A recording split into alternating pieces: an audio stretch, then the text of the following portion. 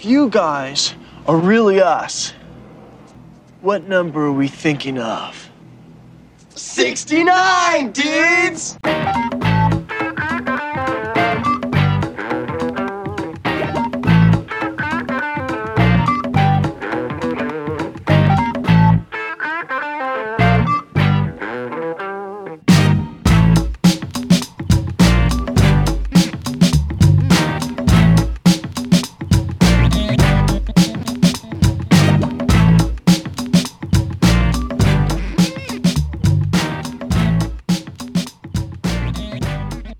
Hello and welcome to episode 100 of the Mark and Me podcast. As always, I'm your host Mark, and yes, for me this is a huge occasion. When I set out to do this podcast and I knew it was just going to be me doing one-on-one interviews, I never thought we'd get to the big 100, but here we are, and you know what? I feel like I've just fallen in love with the podcast all over again. Behind the scenes right now, it's absolutely manic with so many interviews happening, and I can tell you now there's going to be more and more coming your way very, very soon. But episode 100, it had to be a big guest for me. It had to be an interview that I was so proud of, and it doesn't get better than this. I've been doing interviews now for this podcast for 4 years and can safely say I've saved this one for a reason. There was a whole reason I wanted this to be the big 100, and it's truly because it's my favourite interview that I've done so far on this podcast. It's also my favourite guest, and I love it from start to finish, so I'm so proud to announce that on today's episode, I'm going to be joined by Ed Solomon. This interview is all about Bill and Ted, all about his career, and I don't want to give too much away because it goes completely in different directions, and it really does... I don't want to spoil it. I'm actually not going to say any more. What I am going to do is touch base about the last episode. So keeping in with the whole Bill and Ted, I was joined by Alex Winter. It was my most downloaded episode that I've ever done.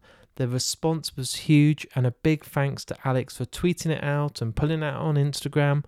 The traffic was huge after the couple of days of it being released, so I'm so grateful for everyone that's tuned in, listened, and sent me some feedback about how much they loved it. It's been absolutely massive for Mark and me, so thank you so much, Alex Winter. But let's get into today's episode. Like I said, it's the big 100. It's a huge moment for me and a huge moment for the podcast, so let's get straight to it. Here is me and Ed Solomon. Ed, thanks for joining me today on the Mark and Me podcast. Thank you for having me. I'm thrilled to finally be able to do this with you.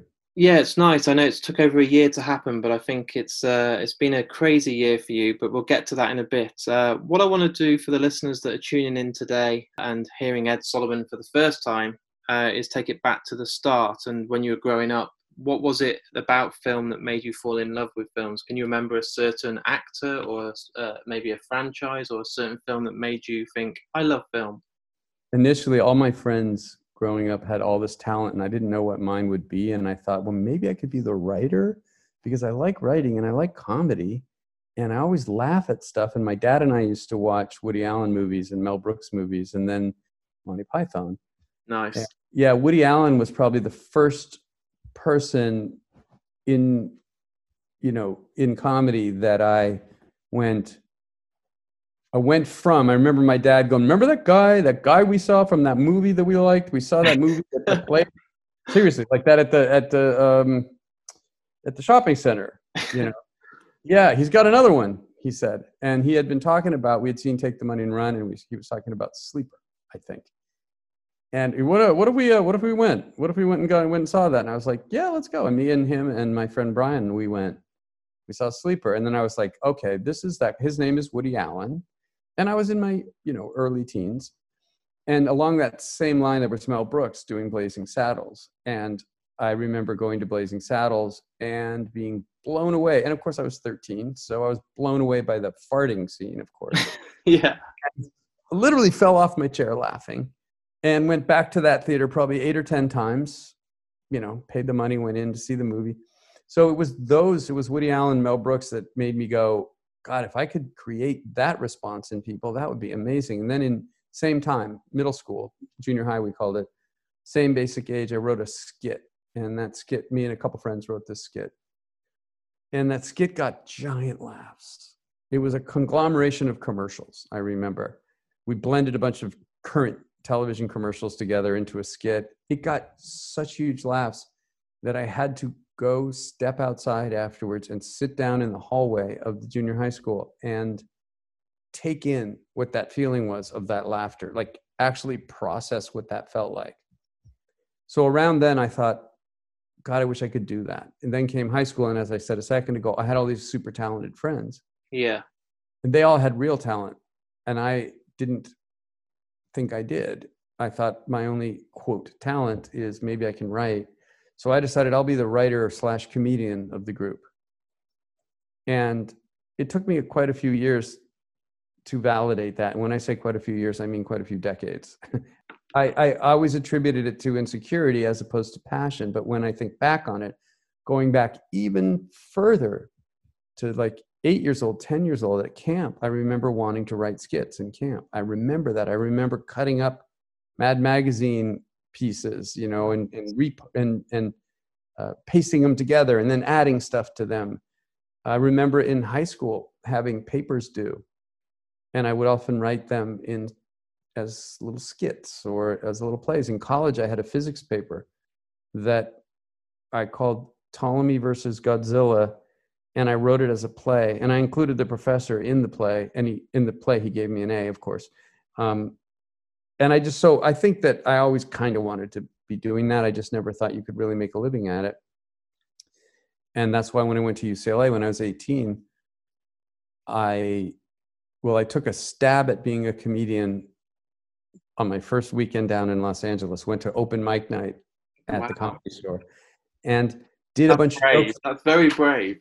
Well, you know, I didn't really know what it was. I didn't know what it took. I didn't know what it meant.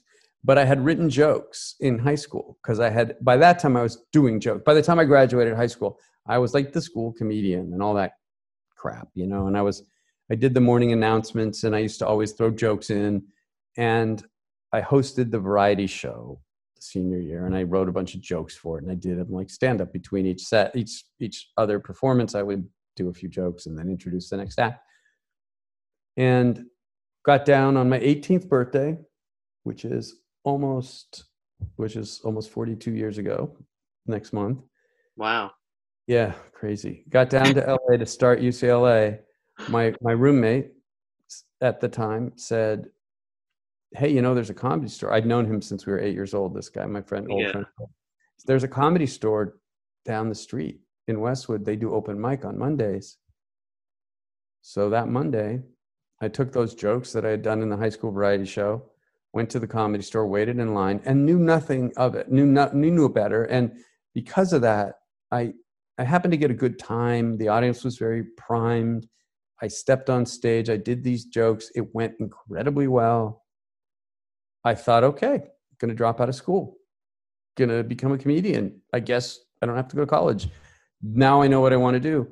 I invited everyone I knew who was at UCLA who had gone to my high school, and there was like 20 of them, to come the next week to the Comedy Store. I probably don't need to tell you where this story's going. I'm sure you can figure it out. It was a fluke that my set went so well the first night. It was a miracle of obliviousness and a primed audience. I got that first joke up on the second week. No laughs. It was painful. It was that feeling where you can almost feel the words come out of your mouth and drop on the floor in front of you with a thud. It's horrendous. I felt worse for the friends that came with me because they had to walk back with me for a mile or half a mile or whatever it was. We're not with him. We don't know him. I know. I don't blame them. I felt so bad for them, more than I felt for myself. I felt total shame for myself. And I decided, okay, that's it. No more comedy, no more writing. And I became an econ major, and I dove into my studies. And it wasn't until a year later that a girl that I had a crush on in high school named Lisa was touring UCLA, and I was showing her around, and her parents wanted to go to the Comedy Store. And I was like, I can't go because they'll remember. I'm banned. I'm banned from there, from having bombed that night, on open mic night, with the 300 others doing 2 minutes each, you know. But because it was a girl, and because I was completely insecure, and because I was basically weak, I went, of course I'll go. I walked in, and of course not only did nobody remember me, of course, you know. And I saw the comedians performing, and I thought, I wonder seriously if I could write that stuff. And I overheard a comedian saying that Jimmy Walker, who was a comic actor who was kind of well known in the 70s, was on a TV show called Good Times. I'd heard that he was looking for writers. He was performing that night. After he performed, I went into the green room. I was like, excuse me, I heard you're looking for writers. He says, we're always looking for writers. And he pats me on the head, gives me a phone number and an address, and I mail that night. I type up a bunch of jokes, some new ones, some old ones, mailed them in. Like a week or two later, I got a letter and a check for $100. Wow. Yeah. It was November 11th, I think, or 13th, 1979. That's decent at that time. You must be like, wow, $100. Yeah, normally it was $25 a joke, but they bought 2 jokes for $50 each, and they said, we want to encourage you to keep writing. So I was like, okay. So I started writing jokes for him and a couple other comedians, and I joined up this group at UCLA. Now I had this different confidence, and I joined this group at UCLA called the UCLA Comedy Club, where still some of my closest friends to this day I met. Another guy, Shane Black, the screenwriter, he was in the UCLA Comedy Club. He's a genius. He's brilliant. I think might be one of the most talented, in terms of just pure raw talent, one of maybe among, if not the most talented people I've ever known. I love Kiss Kiss Bang Bang. It's one of my favorite films.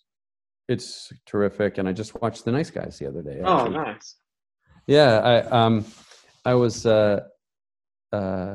I wanted to see it for a few different reasons, and hadn't seen it. So, and it was wonderful. I mean, really, so much talent that Shane has. Anyway, long story short, or long story slightly less long, I joined this comedy club, met a lot of friends, did stand up. One of our the way the comedy club worked was a series of students did 7-minute sets, like maybe 7 or 8 people, and then a professional headliner did an hour. We paid that headliner $50. Yeah. They performed one day, like Gary Shandling was our headliner, and it was like March now, 1980. And after he watched my set, and he asked me if I'd be interested in writing with him. So after his set that night, we went to the Good Earth in Westwood, a restaurant, a health food restaurant in Westwood, which is part of Los Angeles. And we started writing jokes. And ironically, Albert Brooks was there too, sitting at a table, funnily enough, who I hadn't met. And I started writing for Gary. And then about a year later, maybe 2 years later, I was a senior in college. Gary introduced me to a TV producer who came to see a play. Now, by now I had been writing plays at UCLA as well. Yeah. I was still an economics major. I wanted to take screenwriting classes, but because I wasn't a film major, I wasn't allowed into any film classes. Oh, okay. They wouldn't let you do any of the modules or anything, no? Nothing. Oh. I kept getting kicked out. And then I was able to take playwriting. So I took playwriting class. This guy, Mark Sotkin, who is the man who I credit with, well, he gave me my first real job. Gary was a kind of mentor to me, but Gary introduced me to Mark. Mark came to a play that I wrote called Strip Joint and hired me to be on staff of Laverne and Shirley as a staff writer. And that was the thing my senior year that got that whole thing started. So really, like, how was it when you obviously went off to study and then you're telling your parents that you might not do it and you want to become a comedian? Were they like, what the fuck are you doing? Or were they like, okay, we believe in your son. As long as you can do it, we'll do this. Fortunately, the turnaround between I'm dropping out of college to, oh my God, I'm dropping out of comedy and really committing to college was so short that I probably didn't even speak to my parents in that 1 week window. Remember, the phone call was like once a week. Yeah. So maybe I probably called them on Sunday or something, but I don't think I broke it to them. That would be the worst phone call to have to try and make. I know, right? Oh God. But my parents always have been do what you believe in type of person. There was a time when I really was struggling in college, like really struggling emotionally and psychologically. And I was putting so much pressure on myself to get great grades and do all this stuff. And my parents were like, you don't have to do this. You can, if this isn't what you want to do, there's nobody telling you got to do this, That's cool. Yeah. So it's the early 80s now and you're working? how is it going? Are you still thinking to yourself, how am I going to make a career out of this? Or are you kind of delving into different areas? How's your kind of future looking at that point? The Laverne and Shirley experience was really, really tough for me. That was my first TV show. I went from being a student selling jokes for $25 a pop, or sitting with a comedian, usually for, I don't remember what I would charge, but like for an hour or 2 hours, and go through their set with them and then kind of punch up their set a little bit here and there. I went from doing that at my own schedule, writing a joke or two a day of any value or less. You know, maybe you'd write 100 jokes in a week and 5 or 10 are decent and 3 are really good and 1 is great. You know, maybe if you're lucky, for me at least. I don't have the kind of sense of humor that a lot of the people I ended up working with over the years have, where they can just pull great jokes out of the air like magic, which is a miracle to behold. It's a wondrous and joyful thing to see. But I don't have that skill.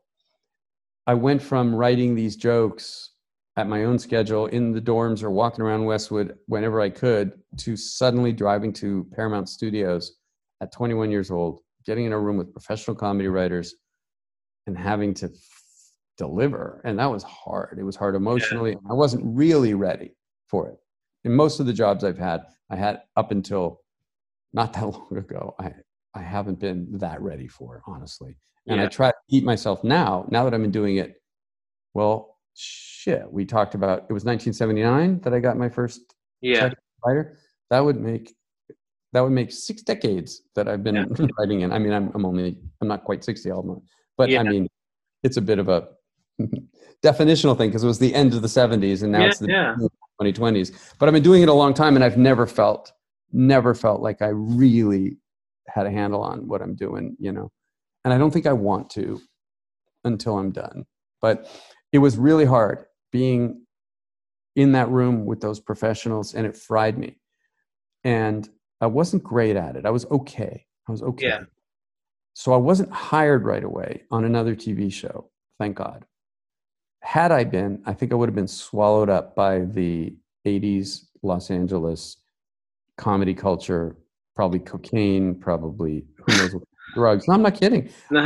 People, they were all doing it then. I was oblivious to it, thank God, because knowing my personality, had I gotten into it, it might have destroyed me, honestly. And because I didn't get hired right away on another TV show, I had to scramble. I had to go back to doing stand-up. I had to start trying to I wrote for a few game shows. I wrote a couple plays again, and I ran out of money. Yeah. And my parents gave me $5,000 to tide me over. Yeah. Get while back I applied while I applied to graduate school and thought I'm the worst nightmare. I'm a flash in the pan. And my friend Chris Matheson and I had been doing this improv together where we were just working out without an audience, just trying to push ourselves to be funny and make each other laugh. Me and Chris and 3 other really good friends of ours rented a stage and we're just performing just to push. And we came up with the Bill and Ted characters at some point, I think in early 83. And we just fucked around doing them for like a year. And one day we said, what if we put them in a movie? What if we tried to write something like a screenplay? Because my agents were trying to get me to write a spec script. And I wrote a spec script and was getting some meetings on it. And they liked it. I don't think it was very good. In fact, I've looked back at it and it's not very good. But Chris and I ended up putting Bill and Ted into a screenplay, brought it to my agents, who signed me when I got the Laverne and Shirley gig. My agents resoundingly hated it, the Bill and Ted script, refused to send it out. Wow. I drove to the agency with Chris. He stays in the parking lot. I go upstairs to make this big rallying speech, if you don't believe in me, then maybe you're not the right agents for me. And they went, well, maybe we're not. And that was it. So fortunately, this other agent, a guy named David Greenblatt, had not read the script, had been willing to sign me back when I got Laverne and Shirley. I called him. So about a year and a half later, 3 years later. Wow. We kept in touch. Yeah. Called him, and I said, hey, would you be interested in reading the script? He said, sure. He loved it. And within 2 months, we had a new agent and the script got optioned to Interscope, which became the producers of Bill and Ted. And Chris and I shared $5,000 as an option and $15,000 as a rewrite fee. We rewrote the script, got set up at Warner Brothers, and thus began that journey. And we wrote together as partners for a few years, and then we decided to both write as partners and separate. And that's what happened. Did you pay your parents back? Oh, yeah. I always did. In fact, I ended up paying. I thought I was doing so well. I was paying for college myself by my second year. And I thought, this is great. I mean, it was UCLA and it didn't cost that much at the time, but still, I was making the expenses and paying for it by selling jokes and writing. And then when I got Laverne and Shirley, I paid off all my college debt, but it ran out and I thought it was over. And had I succeeded, I don't think I'd have the career. Had I succeeded at the Laverne and Shirley gig and gone on to the next logical progression of steps, I wouldn't have written Bill and Ted, and I probably wouldn't be working right now. So you've mentioned a couple of times that you were quite insecure. I've heard that word mentioned a few times, and you didn't believe in yourself, and you weren't ever thinking that you were going to be a comedian or you would be good enough as a writer, and you're very nervous. Surely when you saw the response to Bill and Ted, you must have started thinking, okay, I've got something here. This is not just, a couple of people. It's a huge response where everyone is loving these characters. Well, let me clarify. First of all, I think I am insecure. Yeah.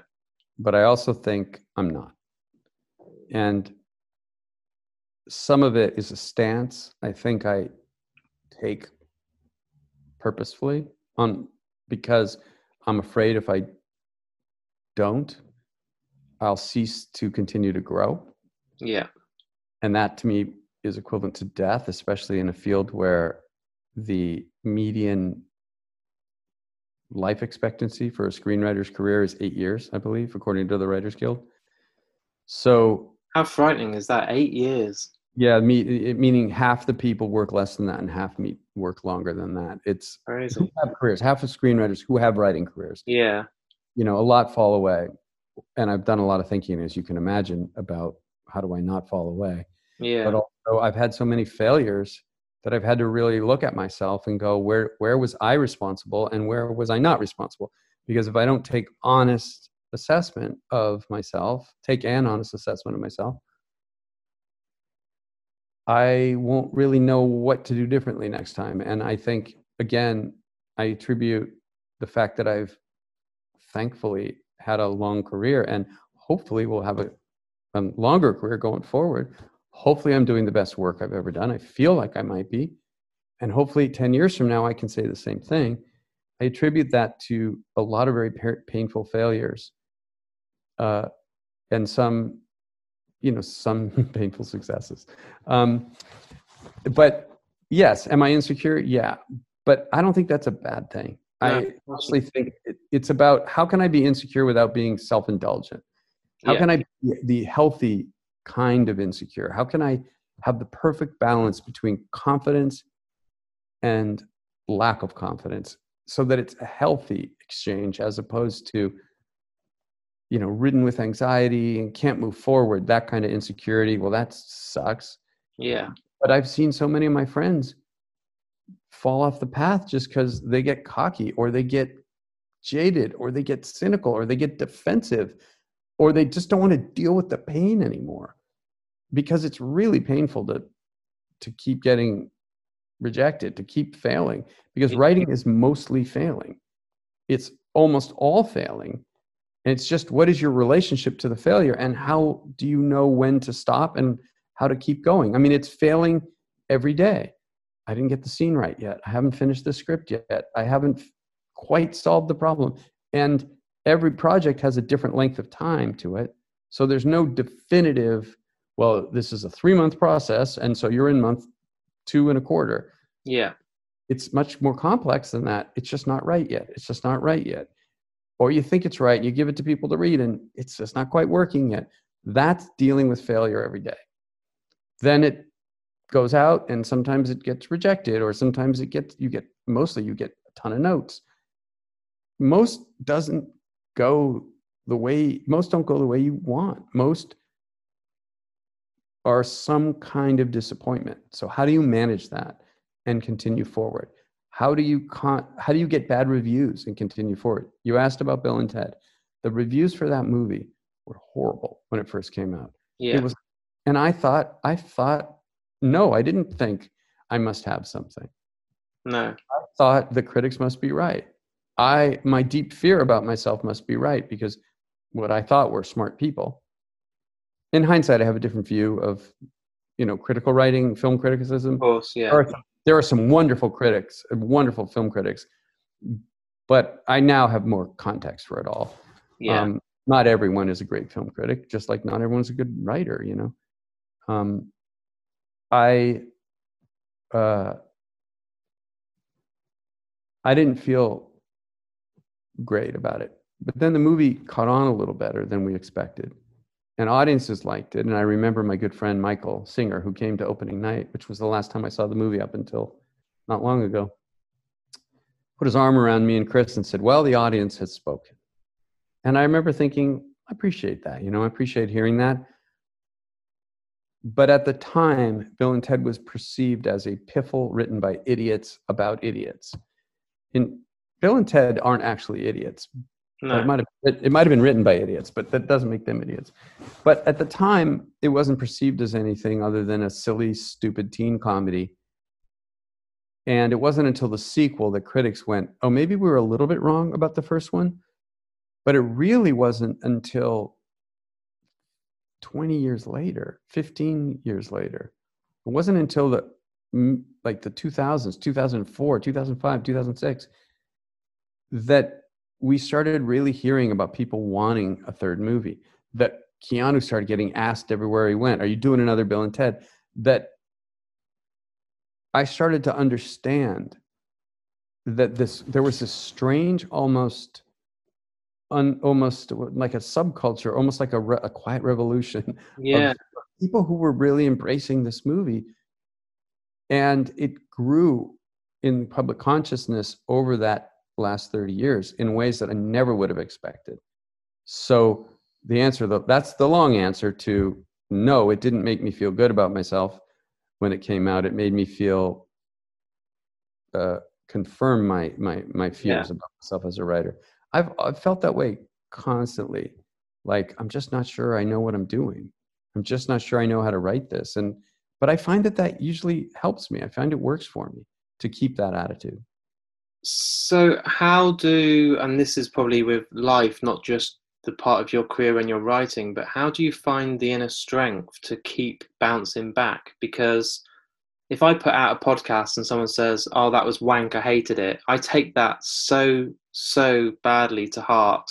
And if I have 20 people saying it's the best interview they've ever heard, all I'll focus on is that person who I'd never met, who lives in North Carolina, who sent me a message saying I hated it. And I really struggle to bounce back. I struggle to, am I awful? Have I done this right? Should I have not released it? And I beat myself up. How do you keep, on a daily basis, getting told that's not right, this needs to change, that isn't quite there, to then producing the gold that then keeps you going? That's a great question. And I don't really know the answer yet. I do know, I realized earlier this year, so not long ago, that when I tell myself they can all go fuck off, I know what I'm doing, and I'm a good writer, that'll be the day my career is over. So I'm going to hold off until that day. The day I decide to stop writing, the day I decide to retire, or perhaps on my deathbed. Yeah. I'm going to tell myself they can all go fuck off, and I'm a good writer. But until then, I'm going to try to manage my response to those types of people somehow, so that I can use it when it's helpful to me and disregard it when it will not be helpful to me. I don't read reviews anyway, good or bad, but I've never been in social media like I am now. I mean, now on Twitter, I'm very active on Twitter, so I'm very upfront and forward on the film in a way that I haven't been in the past. So I might be more susceptible to those types of people, that you can call them trolls, or you can just say they're speaking the truth. There is something somewhat aggressive about that. So like you, if there's 20 good reviews and one negative one, or I'm just reading comments on a feed and it's 20 are great. I saw the movie and I loved it. And one person's like, I was a piece of shit. You suck. You know, it's hard not to just hear that and focus on that. So what do? For me, I don't know why I would constantly keep going when I had the rejections. Maybe it's because I just didn't want those rejections to be proven right. Yeah. Maybe I had a certain amount, this is where the confidence versus insecurity thing comes in. Maybe I had a certain amount of belief at the end of the day that I could make this work. And there's two different methodologies. They're cousins to each other. One is a methodology of dealing with public opinion, and one is the methodology of dealing with your own private opinion. Yeah. When you're writing, the failures are more private because it's just not working yet. It's just not working yet. Crap, how do I keep going? That to me is less about confidence and more about faith. Like, it's not here, but I believe I can get it there if I keep pushing. And then that involves a whole bunch of things that you have to teach yourself, craft-oriented things like, how do I assess what's working and not working? How do I best break through this problem? How do I know when to step back and ask different questions? How do I know what the right questions are? All that stuff that you learn as you go, you know, and you spend years and decades trying to get better at, assuming you're dedicated to getting better. Yeah. And not plateauing. And that's a crucial distinction. So that's the private. To me, that's more about having faith, not having confidence. You can have insecurity and faith and do just fine. It's cockiness that'll kill you. It's overconfidence that will kill you. The time to have confidence, by the way, as a writer, is when you're trying to sell something or you're talking about your story to someone. Yeah. Then you need to have not braggadocio, but just quiet confidence. That kind of confidence that you perceive in another person when they don't have to act confident. Yeah. You know, the non-Donald Trump type of confidence. You know, the confidence that is a quiet sense of reserve that makes you go, oh, they might know something. There's no sense of arrogance at all. No, it's a deep-seated confidence. So when you're talking about your story, like when you're trying to sell it or pitch it or whatever, there's that. But for the most part, as a writer, I think it's insecurity plus faith. That's the part that works for me. But on the other part of it, which is dealing with public failure, that's painful. And the only way I was able to deal with it and am able to deal with it, and I'm going to have to figure out a strategy to keep dealing with it, is to have some sort of strange, distended relationship, dispassionate, distant relationship with the idea of whoever the public me is, the person who has his name on the credit. That's like me. He and I worked on similar projects, sometimes exactly the same projects. Yeah. He's the one who has the credit and he's the one who gets the blame. And I let him go out in the world and he is just a projection of me, so he doesn't feel anything and he just deals with it. And I try to pay no attention to the things I have no control over like that. I try. Trust me. It's hard. It's not like I'm able to. But I try to just go, yeah, I got an IMDb list. Some of those movies I'm fully responsible for, good and bad. Some of those movies I'm half responsible for, good and bad. And some of those movies I'm not responsible at all for, good and bad. And I try to know what can I do next time to learn from this and be a better writer. So if that one troll out of 20 says this is shit and I hate it, and it was stupid from beginning to end, well, there's nothing really to learn from that. No. But if somebody says, I got bored halfway through and I stopped watching it, I go, all right, valid, interesting, worth noting, you know? It's just, how do you optimize always? How do you honestly look at yourself? This is true about getting notes on your script and as well as looking at your own career. How do you look at yourself honestly and manage yourself correctly? Manage the factory in your brain or whatever you want to call it, and then manage the person that is moving through this career. How do you give the best advice to yourself? To me, the biggest challenge is how do you know how to assess things. How do you know to ask the right questions? Just not just about your career, but specifically about the thing you're working on at any given moment. How do I know how to rewrite something? Well, I have to know what I'm looking for. What am I trying to change? Why am I trying to change it? What's the right diagnosis before I pronounce it a cure to the problems I'm having? That's a tricky one, and it's taken me my whole career to figure out. And I think it's going to continue to take the rest of my career. And I'll let you know on my deathbed. Call me on my deathbed and I'll have all the answers. Yeah, because my next question is, do you think you'll ever have the answer? I'm going to give it to me on the deathbed. I'm going to just go, all right, you know what? Here's the answer. And the answer was, none of it mattered, did it?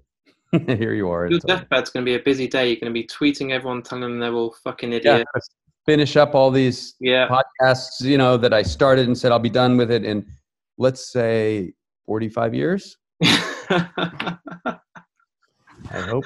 So we've talked obviously about Bill and Ted, and a lot of people will be listening to the podcast today knowing that finally, after all the people going up to Keanu Reeves, Alex Winter saying, when can we get these characters back? As a fan of the films, it felt like it would never happen. I felt like everyone was talking about it, and for years it was like, oh, it's going to happen, and it doesn't, and it's going to be greenlit, and it doesn't. As we sit here right now, it's a couple of weeks away. How did it finally get the green light for you, and the point where you weren't just thinking about ideas and it became a reality of this is actually going to happen now? It wasn't until we started shooting I really believed it, because it fell apart so many times leading up to shooting. I don't know if people know how treacherous it was and how much of a reality it was that it just almost didn't happen. Yeah. It fell apart many times in prep. We lost our major financier. There are three people that I want to call out right now that honestly the movie would not have happened without them. One is Patrick Dugan, an incredible guy. I really love him.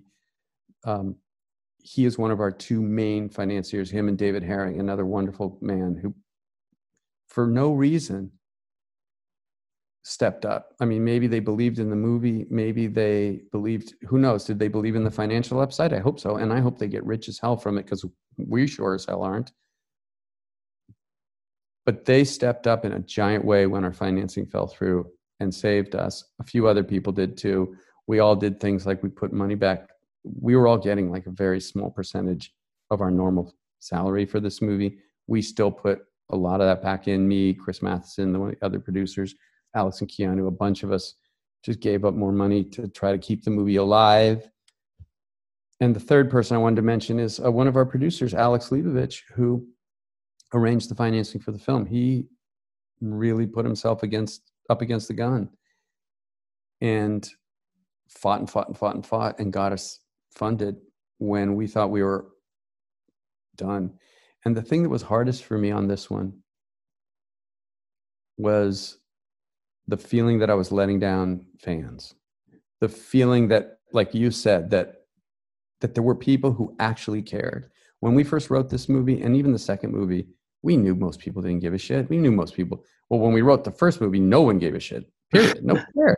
Nobody cared. It was just us writing a spec script.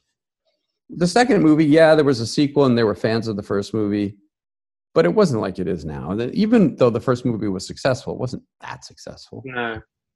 So now is different. Now there's all this visibility, and you got people that have been waiting a long time.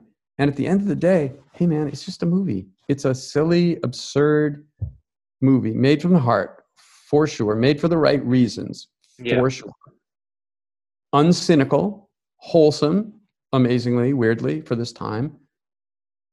Sweet. But it's, at the end of the day, it's a diversion. It's a film, and so my fear has always been, will the people for whom this movie means so much feel like we honored their patience and their fandom and their support, And when the movie was falling apart, I thought, how am I going to face these folks? I mean, I felt bad for us. We've been working for a decade and a half as well. But for some reason, I felt more of an, obligation is the wrong word, but like a duty to them to do the best I could to get it made. Yeah. Again, who knows? Who knows what people will think? It's a very different feeling now. And now my job is to just manage my own feelings going forward, which is there's nothing I can do anymore about this movie. I can't change the scene. There's no dialogue to rewrite. There's no structure changes that need to happen. It is what it is. The dream is over. It's a reality. The movie is the movie. And people will make of it what they make of it. And I hope they like it, because it's meant to, it's because that's why we made it. But at the same time, the most important thing is, do we like it? And I think we're all really proud of it. So then it's like, will the people for whom this movie is made like it? And that's my hope, but you never know. And obviously with all the world going insane with the COVID and everything, it's now going to go on to video on demand and be available in some cinemas, which kind of is a bit of a shame, because we've waited all these years and everyone just wants to go with their friends who grew up watching the original and the sequel, and it just feels like a momentous occasion to finally go and see the third Bill and Ted, and now it's like, oh, we're going to sit in our pants and watch it at home. Well, I know. And we were trying to figure out what's the best balance. Of course, I'm the writer, I'm a producer too, but I have nothing to do with how the movie's distributed and when and stuff. But, they would consult with us sometimes. And I was trying to figure out, what do I personally think is the best? We obviously don't want people being endangered. We also felt like this is the time for this movie, not just because people know about it and are ready for it, but it's such a messed up world right now. Yeah. And this is a movie you can watch with your family. It's about family. It's about, it's really about being a parent, honestly. And it's about, what do you want to leave on this planet? What's the mark you really want to make? And because so many of the people who know Bill and Ted didn't see it in a theater, to be honest, most of the people saw it on video later. So I don't know. Maybe I'm just trying to talk myself into the fact that this isn't such a bad thing, to not really seeing it in theaters, because let's be honest, most people aren't going to see it in the theater, even though it's in some theaters. But we thought this was the best solution. Release it in theaters and VOD so people can choose if they want to see it in a theater. The irony is, it's probably got the best production value of all the films. It's probably, of the three films, the one most desirable in a theater in a certain way. However, most people's viewing situations now are so much better than they were when people were watching Excellent Adventure on a VHS, that I don't think it's going to be that bad of an experience. I think it's going to be an equivalent experience watching at home. Honestly, I really don't. I think the comment you made about the timing, it's like, if anyone can save 2020, it's going to be Bill and Ted, because everything else is going to shit. And that's a nice feeling that, well, actually, every other film I've thought about has now been delayed till next year. Christopher Nolan's releasing his latest only in the cinema, so you're like, oh, do I want to risk my life to go and watch the new one, or do I not? At least with this, you can get the film you've been waiting for, and it's going to be a feel-good film where I'm going to be happy and be like, this feels great, and this is what we need right now. We don't need any more gloom or shite, do we? This is not a gloomy film. Now, it is gloomy for Bill and Ted for a fair amount of the film, because as you know, I'm not saying anything that will spoil anything because it's been in the trailers, but basically life hasn't worked out for them. No. They've been dealing with disappointment. They were told they have this destiny. It hasn't happened. They've got 2 kids. They're married. They're working on their marriage. They're working on being better parents. They don't have a lot of money. And they were flashes in the pan, kind of like we were talking about at the beginning of your podcast. They hit it huge right away and it fell away. And now someone from the future shows up and says, hey, where is it? What are you going to do about it? Because if it doesn't happen now, tonight, it's never going to happen. And the guys, again, this is part of the trailer, so I'm not giving anything away. They go, spoiler free. Yeah, well, they basically go, well, we know we must have written it because the future told us we wrote it. We just must not have written it yet. What if we go into the future to when we have written it and steal it from ourselves? So the spine of the movie is really Bill and Ted going into the future and visiting, basically trying to steal it from different iterations of themselves and watching their life get progressively crappier and crappier along this timeline. And until they sort of figure out the answer for themselves. And that changes everything. And the movie is really about Bill and Ted getting their Bill and Tedness back, getting that spirit, getting that joy back once they realize what their life is about. And obviously that's not a movie that an adolescent could have written. Excellent Adventure was a movie that not only an adolescent could write, an adolescent wrote. Me and Chris were basically adolescents when we wrote that. So it's an adolescent boy fantasy. You'll have a rock band, and that rock band will save the world, and you meet princess babes, you know? Yeah. It's very juvenile, and that was where we were at the time. Now we're adults who have had this divorce, in my case, death, in both of our cases, disappointment, career, personal life, you name it. And the movie is imbued with that feeling. Again, it's not a heavy film, God no, but everyone, Keanu and Alex, have had gigantic disappointment in their life, and that to me makes the performances more interesting to me. It's Bill and Ted, but not Bill and Ted as they were 30 years ago when you last saw them. Bill and Ted as they would be now. Had life hit them hard. Again, it's not dreary. It's just different. And my hope is that people will embrace that, and people won't be wanting to go see a Bill and Ted movie where 55-year-old Keanu and Alex are dressing up and acting like 20-year-old Keanu and Alex. I think that would be pathetic, in my opinion. Well, the first example I always think of when you've said this is a couple. So to do it badly is Dumb and Dumber. So when we saw Dumb and Dumber 2, it was those guys still being the guys you remember originally, and it just sucked for me. It didn't work. But on the plus side, Kevin Smith did Jay and Silent Bob, and now we see them as adults who have got kids, who in real life have had kids and grown up, and they're not the stoners that stand outside a shop anymore. And those characters in the latest film are what you'd expect them to be now, who have gone through life, who've had divorce or have had death. And that's good to hear that Bill and Ted aren't just going to be 18-year-olds in 50-year-old bodies going, yeah, dude, excellent. Because I wouldn't want that. I don't think anyone wants that. It would feel fake, you know? Yeah.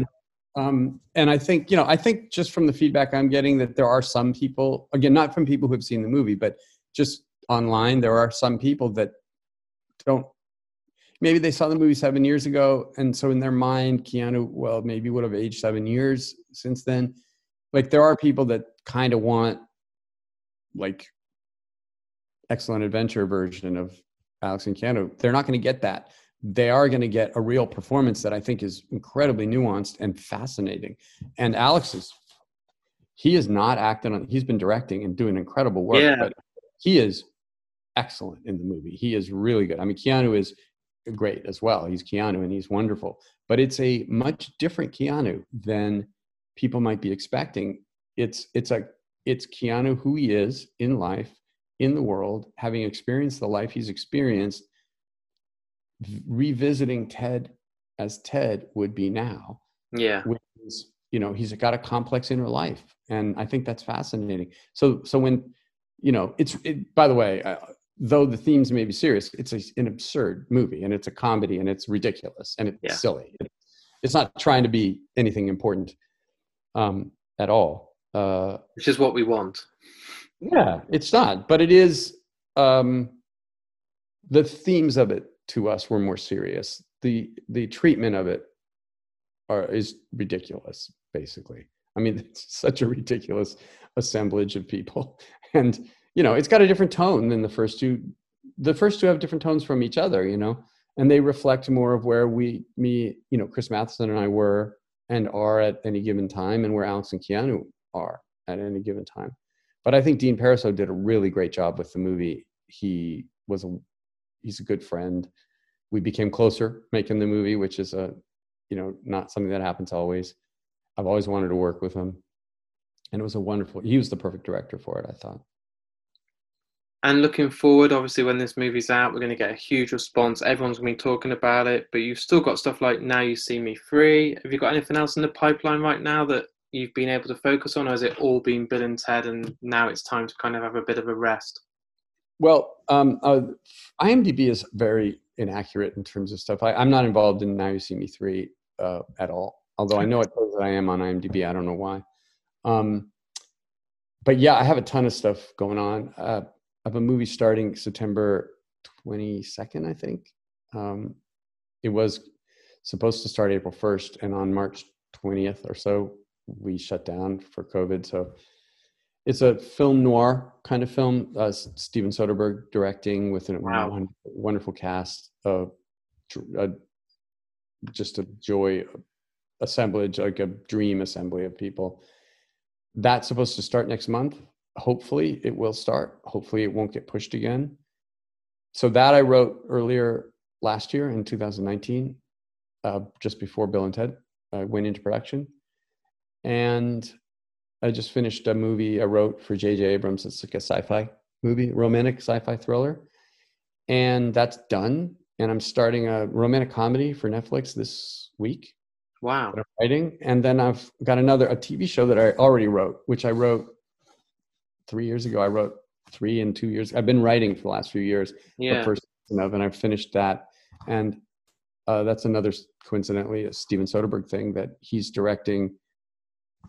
Theoretically, again, we don't know with the COVID stuff, but if everything was normal, that would be shooting in the spring of next year. I have a movie I worked on with David O. Russell that I'm very proud of, although David did almost all the writing. I just did more story with David. And I loved working with David. Very interesting guy, different than me in a lot of ways. Learned a ton. So yeah, I have a lot of stuff going. And I'm writing a play, a musical, with my friend Chris Dorenzo.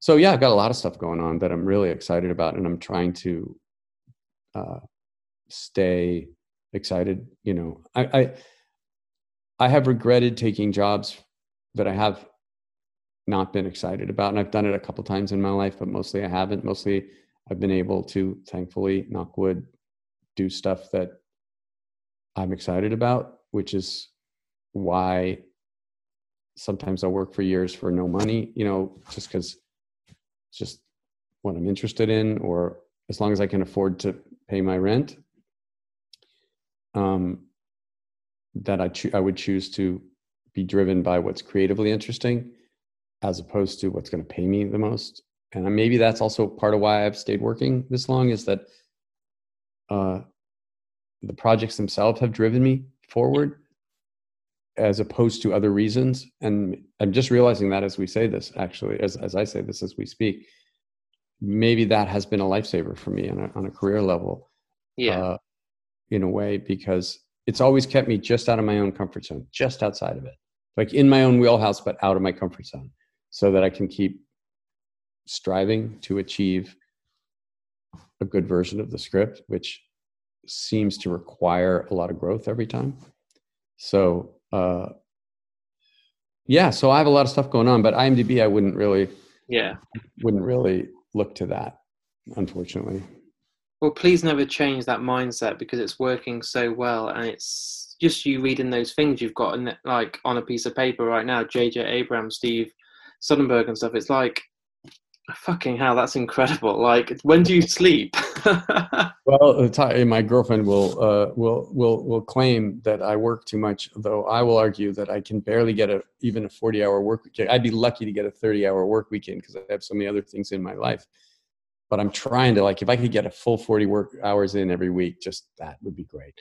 But part of it is because I've been doing this for a long time, and a lot of these are projects that overlapped, you know, like Full Circle, which is the TV show that I'm talking about. Well, I wrote that 3 summers ago, all the way up until 2 years ago, and then rewrote.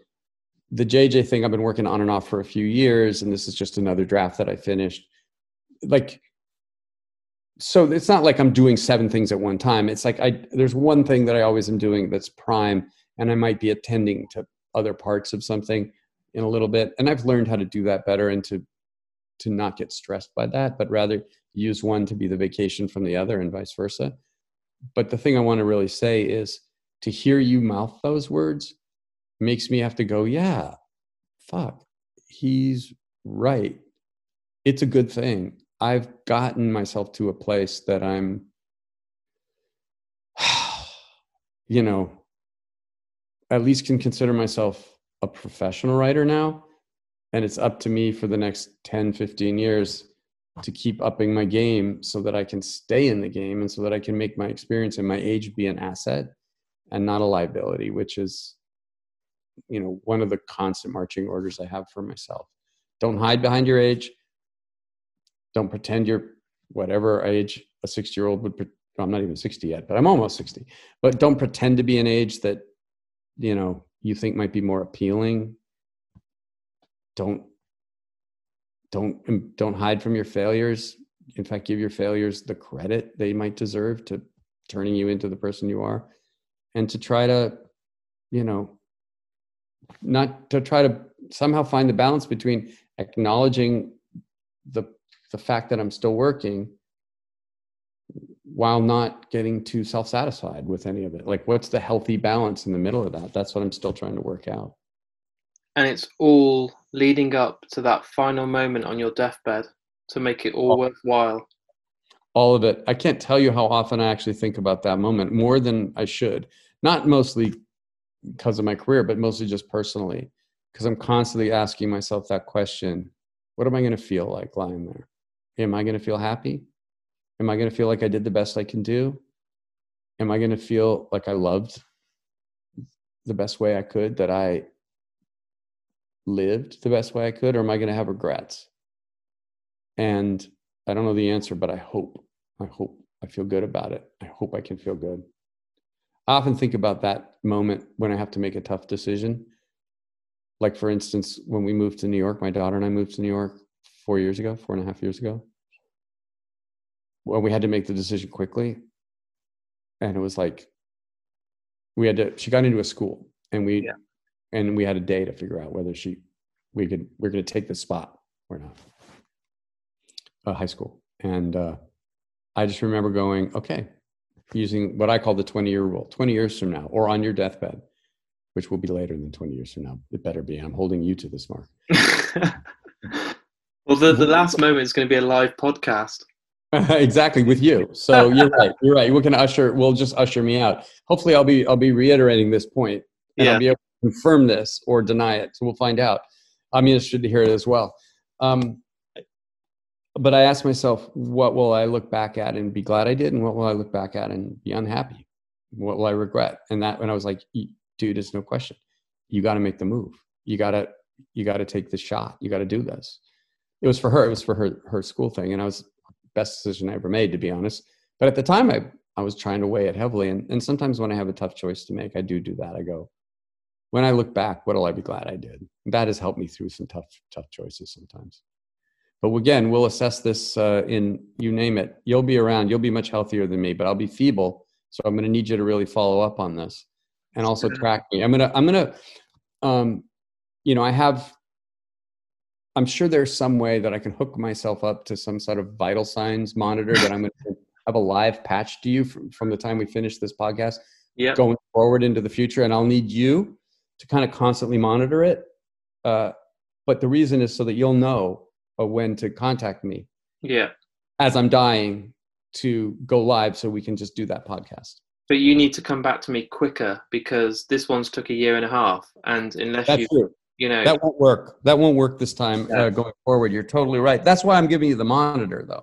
So that you can just, in fact, I'll hook it up to my computer or my phone so that you can automatically commandeer whatever transmission device you want to then go live with it at that moment. You'll have all the power to do that. So I've got your phone number now, so it'll be a live FaceTime. You got to hit reply and answer that call straight away. I'm going to put some kind of malware in my phone so that you will have the ability to actually turn it on. Awesome. I'm not going to hold you up at all on this one. This one you'll have all the control. You also will be able to monitor my whole life. So any thoughts you have in terms of feedback, what I'm doing wrong, things I'm saying wrong, how I'm talking to my girlfriend, treating her, things my kids might be telling me, any of that, I'll be looking forward to hearing your comments on an ongoing basis from now going forward in perpetuity. Wow. I'm pretty thrilled that this has led to this. I know it's kind of a surprise, but this is what I love about the magic of human interaction. You just don't know where it's going to go. And I think we made a great life plan with each other. I love it. My final question is something that I ask all actors, directors, writers, musicians, is advice to anybody that is trying to get into the business. Now, I believe this episode has been one big piece of advice. I think if you listen to the whole episode, it's about life. It's about making decisions, coming back from your regrets, bouncing back, having strength, dealing with insecurities. But Is there anything else you could add to it for anyone listening now that wants to be the next you or the next big thing or write some of their favorite films in the future? What advice do you give to that person who's listening right now with his pen and paper thinking, I want to be like Ed? First of all, I would say don't wait and be the next me, be the current me. So take it over, it's yours. Yeah. But along those lines, I would say keep making stuff. Just keep making stuff. And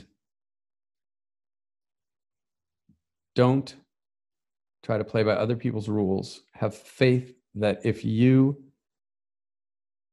follow your own muse while keeping attuned to what's going on in the outside world, meaning don't live in a bubble of your own creation, but if you follow what you find interesting and you follow it long enough and hard enough, gradually people will start to follow you. But when you start to try to follow them and give them something you think they want or you think they're buying, that's a path toward defeat, in my opinion, for a lot of reasons. Treat people well and with respect. Carve out space for yourself to write, both emotional and physical, and fight for that space. Meaning, you got to keep people away. You've got to keep other things away. You've got to carve out the space for you to fail, to play, to discover, and to not necessarily do what you think is work that day. Meaning, give yourself the freedom to explore. And that includes physical space as well as your own emotional space. Figure out how to work with yourself. Figure out how to manage yourself so you can get the results you want, or at least get as close as you can to those results. Learn how to think about how you think. Meditation is a good way to do that. But like, understand that your job is really thinking about how you think and controlling that and trying to make something out of that. Or how you feel, which is probably even more than how you think. Get to know yourself, stay in touch with the outside world, read. I wish I read more. I meant to only say keep making stuff, but you gave me space and I kept talking. So let me just pretend all I said was keep making stuff. You can keep anything in that you want. We'll keep it. It's keep making stuff. That's all it is. It's just keep making stuff, because it's by making stuff that you can then go to the next thing and the next thing and the next thing and the next thing. And if you are a creative person, any one thing that you're doing becomes just one thing in a long stream of things. It doesn't mean don't work as hard as you can on it, because you have to work as hard as you can on it. You have to figure out how to have the healthy relationship with that thing that you would have with yourself or with your partner or with your kids or with your friends. Like, how do you know the right emotional closeness and distance to have from the thing you're creating? How do you teach yourself the skills to properly assess, is this the best I can come up with? And now that I've come up with it, is this the best evocation of what it is? What is it saying to the outside world? How are other people perceiving it? What do I need to do to change it? Are they teaching me anything about it? Is my original intention wrong? Should I change the intention? Do I ask new questions? How far back do I have to pull to reassess this? These questions that you ask yourself continuously. Like, try to come up with a methodology so that you have a good relationship with your own creative life. What works for you? And how do you maximize that? Keep making stuff. Keep making stuff. That's it. Ed, I'm not just saying this, I'm sure you can tell by my face, but I've been doing this podcast for nearly 4 years. This is easily my favorite interview. It's been worth the wait, and I just feel inspired. I feel like I can achieve anything. I feel more motivated to do this podcast when sometimes it's hard to bounce back. I can't thank you enough for your time. This is my favorite interview I've done, and I'm just absolutely thrilled it's happened. I really appreciate that, Mark. That means a lot to me. And I will add one last thing to that. For the first 15, 20 minutes of this, I thought I was letting you down. Wow. So it's funny how that is. But I really am grateful to hear that. That really means a lot to me. So thank you. I am going to let you get on with your day. I'm going to let you keep writing and stop taking too much time from you, because we're going to have a lot to do after today. I need to be planning all this for your big deathbed day. Deathbed, yeah, for So sure. let me go and start making some plans, and we will speak again soon. Little tip for you. This doesn't serve me, but it serves you. If you kill me, you'll be able to control when the deathbed is. So wow, that works for you. Just, I hope you don't, but I'm just telling you, you've got that in your toolbox. Perfect. Thank you. Honestly, I can't express to you how grateful I am. I'm really grateful to hear that, Mark. Thank you. And thanks for your patience through all this. And we'll talk again soon. All right. Take care. Cool, okay. You Bye-bye. soon. So there it is. There's my interview with me and Ed Solomon. And as I said at the start of today's interview, I wanted to make sure this guest was going to be someone big. I kept this interview back a few extra weeks because the moment I finished recording it, I knew it should be episode 100. I knew this was my favourite interview that I had done during this time with Mark and me, and I just knew it was the best work I've done. Ed is an absolutely amazing guest, and the advice that he gives on this interview is just absolutely sublime. I'm so grateful for him for giving me this time. And the kind of behind the scenes thing is this interview has took a long time to happen. I think I first had interaction with Ed about 18 months, maybe 2 years ago, to make this interview happen. But since then we've had obviously the release of Bill and Ted 3, which has taken up all his time. But he's still been accommodating and gave me an hour's interview, and I'm so grateful, and the wait was definitely worth it. All the guys that have listened today, please let me know what you think of the episode. I love reading the feedback, and I make sure that I reply to every single tweet, Facebook comment, email, or Instagram DM. If you want to get in contact with Mark and me, the best way to do this is to go on markandme.com. On there's links to all the social media and also my Patreon. I can't do this podcast without your support via Patreon, and on there I offer some prizes that money can't buy. But also you'll get episodes early, you'll get exclusive news, you're going to get some merch in the post, and there's just lots of stuff on there happening. Again, you can go on markandme.com and sign up there for as little as about $1 or £1 a month. And for that, at the moment, you're getting 5 or 6 episodes, an opportunity to win some incredible prizes from people like Last Exit to Nowhere, Digital Suicide Badges. All these great suppliers are getting on board and getting more and more prizes every month. So it really is the best time to jump on board. I want to say a massive thank you to Alex Winter for the last episode and helping make this Ed Solomon interview happen for this one. Ed, you are so generous with your time, and it's really appreciated. I'll be back in only a few days' time with episode 101. I can't believe we're already there. And a massive thank you for supporting the podcast and everyone listening today. We've done 100 episodes, and it's not slowing down anytime soon. I'll be back in a few days with a brand new episode. So until then, take care, and I'll speak to you then.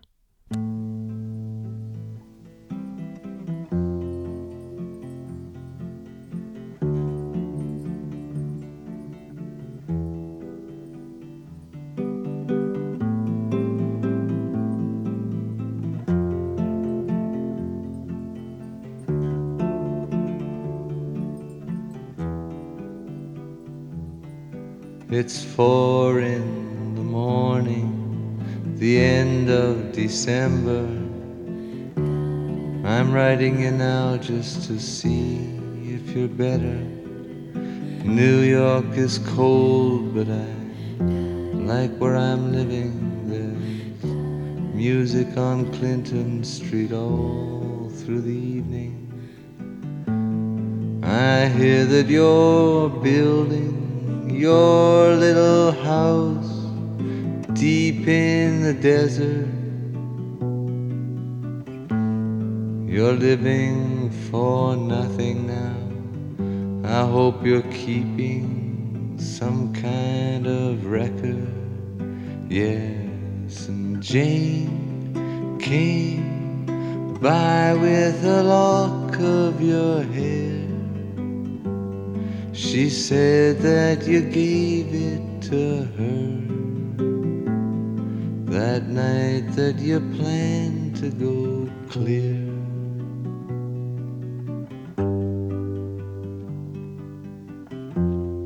Did you ever go clear? Oh, the last time we saw you, you looked so much older. Your famous blue raincoat was torn at the shoulder. You'd been to the station to meet every train. Then you came home without Lily Marlene, and you treated my woman to a flake of your life. And when she came back, she was nobody's wife. Well, I see you there with a rose in your teeth. One more thin gypsy thief. Well, I see Jane's away.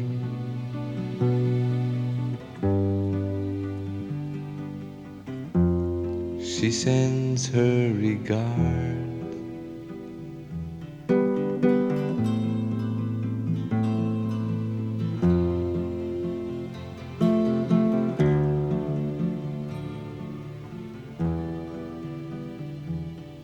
And what can I tell you, my brother, my killer? What can I possibly say?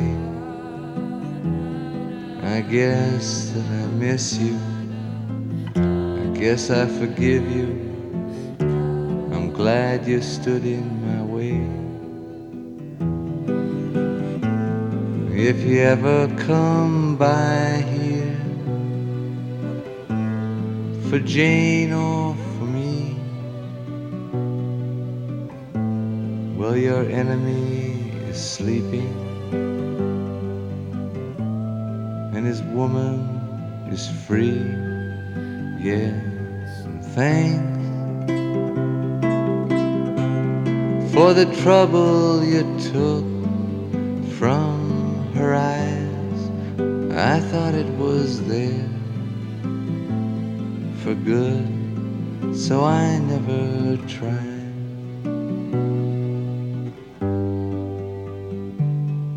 And Jane came by with a lock of your hair.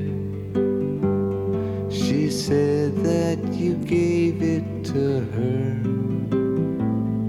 that night that you planned to go clear.